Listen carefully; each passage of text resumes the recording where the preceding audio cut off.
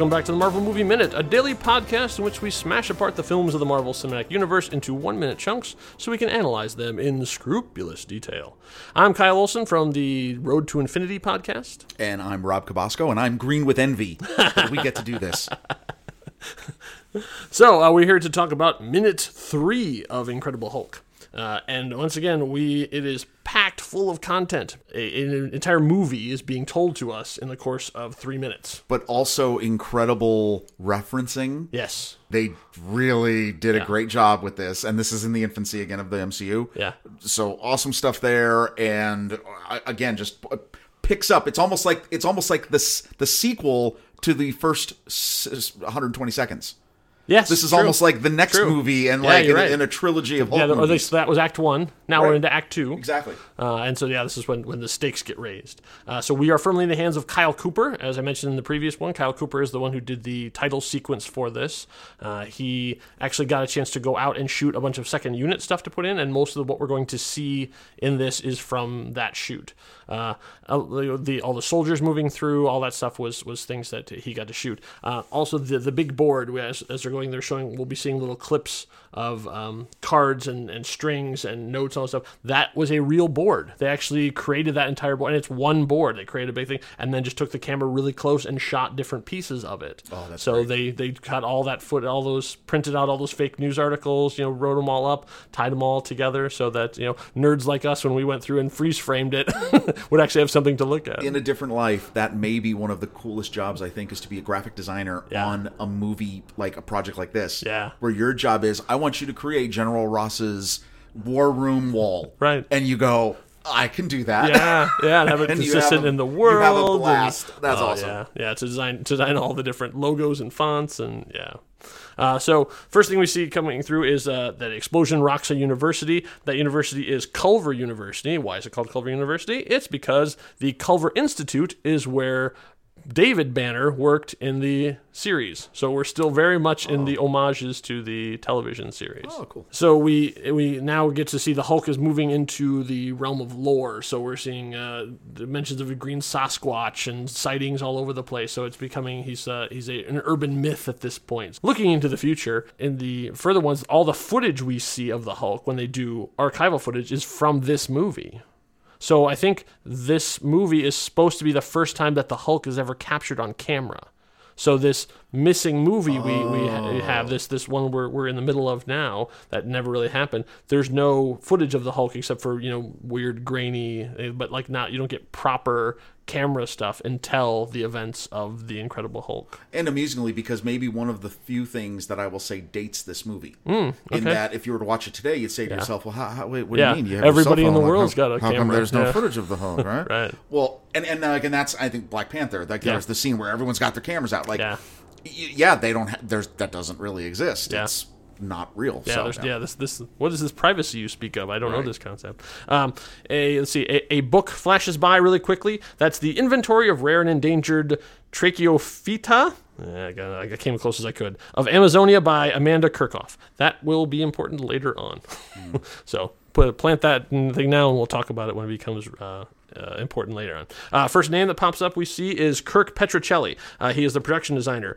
He is an old hand at this by this point. He had done the production design for Blade, Mystery Men, The Patriot, so it's not just comic book stuff. I know. Mystery Men. Right. What an awesome movie to work on. Well, yeah, but you think about the production design of this movie versus The Patriot versus Mystery Men versus Ghost Rider. Oh, that's a fun versus that's a Fantastic fun job. Four: Rise of Silver Surfer.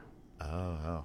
Okay, Kirk is good at his job. Oh, great. Nice. And this was a good one for them to land on. As we're seeing stuff flashing through, we see our first MCU connection, and it's Stark. Stark Industries are the ones who supply a weapon that is mounted on top of some Hummers, which we will see later on go in there. Hummers manufactured in South Bend, Indiana, one of my old stomping grounds.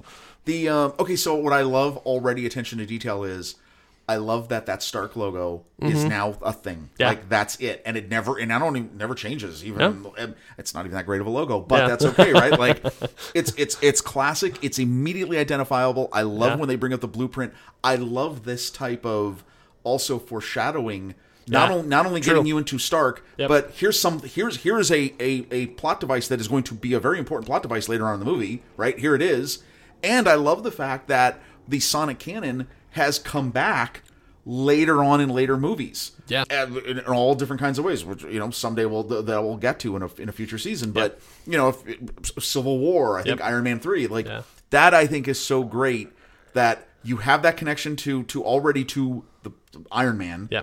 And you see kind of that they are building a universe and it is interconnected. Iron Man had come out a month previously. Yeah, so awesome. It was probably, like we mentioned before, still in theaters at this point. So the two of them are very much overlapping. And so that means they had to be that closely coordinated during production. Well, that's so great because, again, for somebody who watches stuff like this, and I think a lot of people who are fans of this do, the fact that it's the exact same logo is awesome. Yeah. You immediately, because they could not have worked that close together, right? And they could have just designed their own Stark logo, and you would have said, "Oh, Stark," but it's not the same logo, right? Because it was Marvel Studios. Obviously this was their second project out of the gate. They were working with Paramount over on the Iron Man stuff, and working with Universal on this one. So it was some strange bedfellows there, because studios are not traditionally known for working well together, even though they're kind of just distributing it, but still, when they're putting up that much cash. Yeah, they're heavily invested. But really, kudos to everyone who was a part of making that happen. Yes. Because everything today is because of those early decisions. Yeah, yes, because of the work these guys put into doing this exact kind of thing, we have what we have with Avengers Endgame, essentially. You would not have that without this. So this is like the genesis of it all, is right in these moments. In this minute. Exactly. Literally in minute 3. Okay, so the next name that pops up is Peter Menzies. Peter Menzies Jr. He is the director of photography. He worked on my favorite of the Die Hard sequels, Die Hard with a Vengeance, and 13th Warrior. Also, both of those very well shot. Die Hard with a Vengeance. That's not Die Hard 2, Die Harder? No, not Die Hard 2, Die Harder. With the airport? No, with the airport, no. The best sequel to Die Hard is Die Hard with a Vengeance in New York, with Samuel L. Jackson and Jeremy Irons running around in the heat of the city. We'll have to record another episode of a different podcast for that. Deep dive into Die Hard. Never mind. Anyway, I would never do that with you, because that means I would have to watch the last Die Hard movie again, and I will never do that again. Die Hardist. Yes, I will not Die Hardist with you on that one. Okay. So he also was director of photography on Lara Croft, both Lara Croft movies, where he actually crossed paths with Kirk Petruccelli, who was the production designer on both of the Lara Croft movies. Fantastic. Right? Oh. So his name comes up, Peter Menzies Jr., ACS. What does ACS stand for you? Well, I'm going to tell you. It stands for the Australian Cinematographers Society, because he is an Australian. So he's not an American cinematographer or something. He's from the Australian Cinematographers Society. Very nice. Right. Okay, so the much more names are coming by as we're seeing. I'm not going to get into all of the chase is on. Yeah, the chase is on. I'm not going to get into every single news clipping and that kind of stuff. I think we're getting the basically gist that Ross is hunting. It's a lot of Ross staring at boards, and then information will pop by and soldiers will go through. The next name that comes up in the titles is David Maisel. David Maisel is actually an unsung hero of the MCU, because he was the money guy. So as much as Kevin Feige is the idea guy, David Maisel is the one who was behind the scenes, like putting writing those checks, getting that money together, getting that nest egg for the Marvel Studios, so it could do its own thing. Ideas without money remain ideas. That's right. And David Maisel's name will disappear from these movies, because when they get sold to Disney, he got his nice fat paycheck that he well and truly earned and got the heck out of there. And he's doing something. And so we owe a lot to him, too. So I hope he's enjoying his yacht. Way to go. Hope all is well. Disney money bought him. Okay, so the next name that comes up we see is Jim Van Wyck. He was a producer on a bunch of Richard Donner movies. So he did Conspiracy Theory, Lethal Weapon, Maverick, all those things. He also was a producer on Armageddon, Free Willy, Dick Tracy. That's a powerhouse thing. And he did this movie and retired. Yeah, so either it was so traumatic, or he was just like, I think that's pretty much good. I'm going to call it a day. After I've done Dick Tracy and the Hulk, I don't think there's any place else to go. Oh, Dick Tracy. So he's currently retired, living in California with his family. So we wish Jim Van Wyck nothing but the best. Well done. Yeah. Okay, so then we have our second MCU connection, because another name pops up, a significant name, and that name is Nick Fury. It's half a second that you see it, and we comic book nerds go, oh, and everyone who saw Iron Man and stayed to the end of the credits goes, oh. Oh, that's awesome. Put the two things together. That was great. Very cool. Next major name we see come up is Avi Arad. Avi Arad is still a very, very powerful person, so I will not say any negative things against him. I will say we could fill an hour just talking about this man and his accomplishments and all the stuff he had done. But basically, he shepherded Marvel through the 90s, which was a very, very rough waters for them. But any of the animated series that you love, Avi was behind them. Like, he did almost all the best stuff that came out of the 90s. His name was attached to it. And then when sort of the stuff split, he followed Spider-Man. So he is still connected, and he has been involved in all the Spider-Man stuff from the 2001 Spider-Man movie all the way through, Spider-Verse, everything, all the new stuff that's supposed to be coming out, Morbius, all the stuff. Like, Avi Arad is involved in all the Spider stuff. So yeah, so he is the spider at this end of that spider web. Oh, very cool. Yeah. Let's see, and then of course the name that we all know, and especially you and I know because we've talked about him for 100 episodes or so, Kevin Feige. So Kevin Feige's name pops up here as one of the producers, and of course, the late the great Stan Lee. Oh yeah.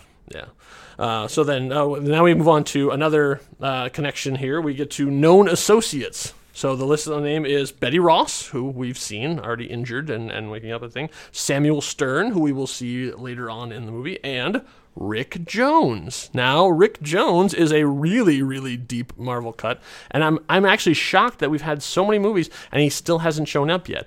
I only can think that there's some kind of rights thing. So Rick Jones was the guy that Bruce Banner saved from the explosion in the original Incredible Hulk #1. Oh wow! Yes, so Rick Jones was he was a hot rodder, essentially, like with his dune buggy, jalopy, whatever, like going through the desert, crossed into they were testing the gamma bomb, and was going and crashed, and then the bomb was about to go off. So Bruce Banner runs out from the thing and knocks him into the shelter, and then gets blasted with the gamma bomb, and that's what turns him into the Hulk. So it was in the comic books, yeah, and most of the animated series and stuff too.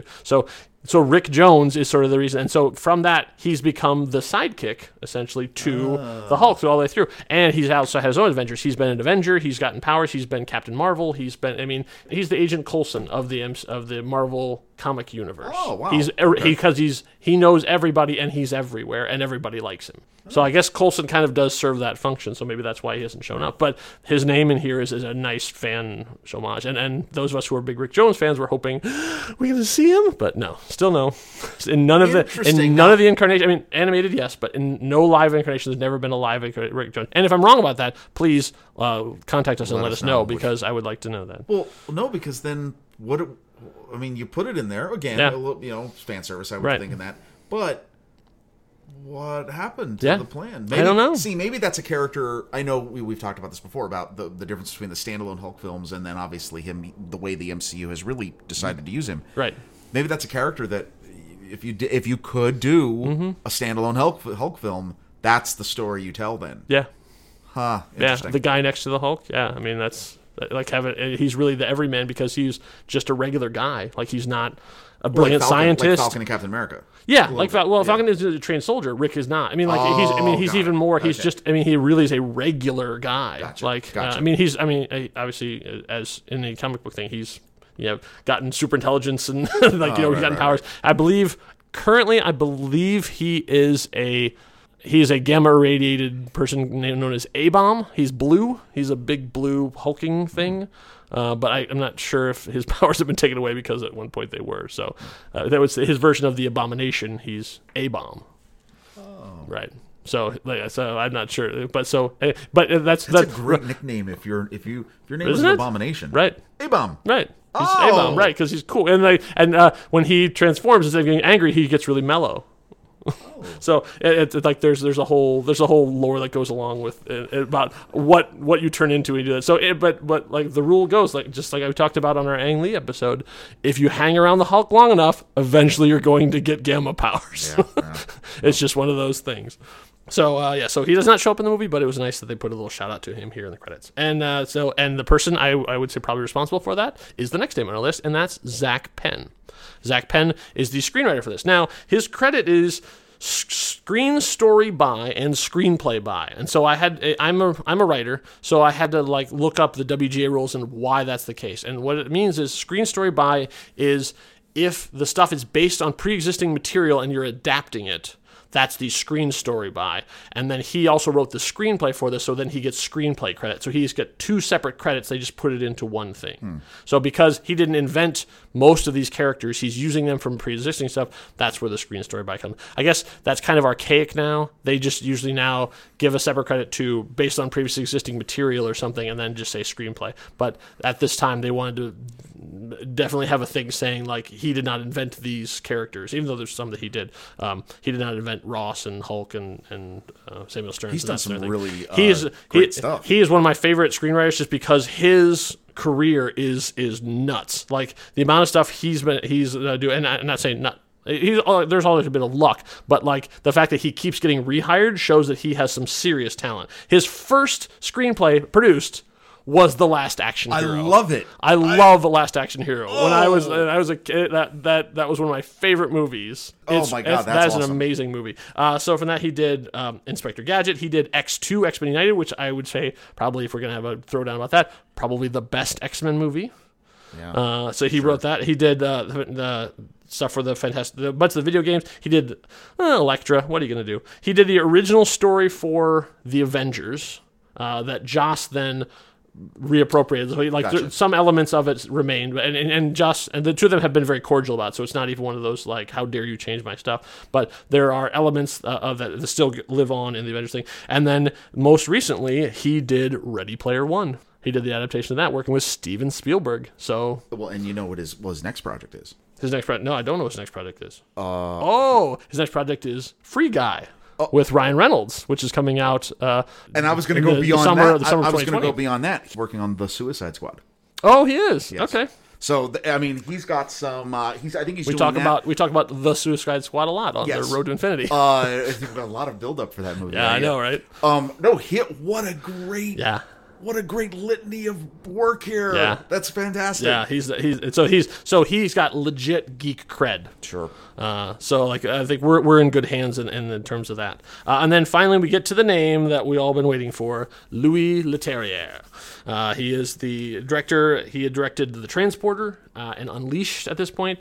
He would go on to contemporarily do Now You See Me, which I love that movie. And also, oddly, interestingly, Dark Crystal: Age of Resistance. He directed every episode of that for Netflix. So he has a lot of different interests if you want to. I think he's a great action director. He's from the Luc Besson school, so he like comes from that sort of stable of directors. So he's and obviously still working today. So I don't know that there's certain directors you think of like kind of get into movie jail after certain things that don't do successful, and Incredible Hulk was successful, but not like hugely successful. So I don't know if it hurt or helped, but I think it's not. I was just listening to an interview with him doing my research, and he's not ashamed of the movie at all, or he's very proud of what he had to do, even though there was a lot of sort of behind the scenes drama that we'll probably talk about as we go along. So then we end this minute on the metronome. The metronome used by Bruce Banner to keep time during his meditation. So that's it basically gets us through that minute. And wow, a lot has happened in that last minute, right? That Again, was what a great second movie. Yeah. That's amazing. So we've now caught up sort of to real time. So we know that that Bruce is isolated from everyone, that Ross is hunting him, that he has dropped off the grid. He has not been he's not been in contact with Betty at all. We see the failed contact come up in this one. He is totally isolated and in some place else. We don't exactly know where it is. And we know he is bearded. That probably to help his disguise, and that he has that, and so that's pretty much as far as this minute goes. What a great device too, using the metronome, sort of as like the we time and slowing it down. Yes, like coming down now to real time. Really nicely done. Yeah, because in 3 minutes we have raced through an entire movie that didn't exist, and now we've caught up to the current movie. So now Incredible Hulk, the movie, really begins. Awesome, and we will talk about that on next episode when we talk about minute 4. We hope you've enjoyed this. If you are interested in supporting us to continue to make great podcasts like this one and like all the other stuff that Next Reel does, you can become a supporter of us on Patreon. You can get access to shows early. You can watch live streams. You can see our pretty faces. I mean, who wouldn't want to do that for just a small monthly fee? There are treasures yet to be announced. That's true. So yeah, we've got some fun Hulk-related stuff coming up for you, just for our Hulk fans.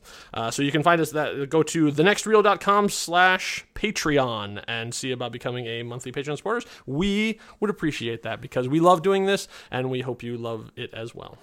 So thank you all for listening. We will be back to talk about minute 4 of The Incredible Hulk. Until then, I hope you had a smashing good time. See you next time, True Believers. Bye.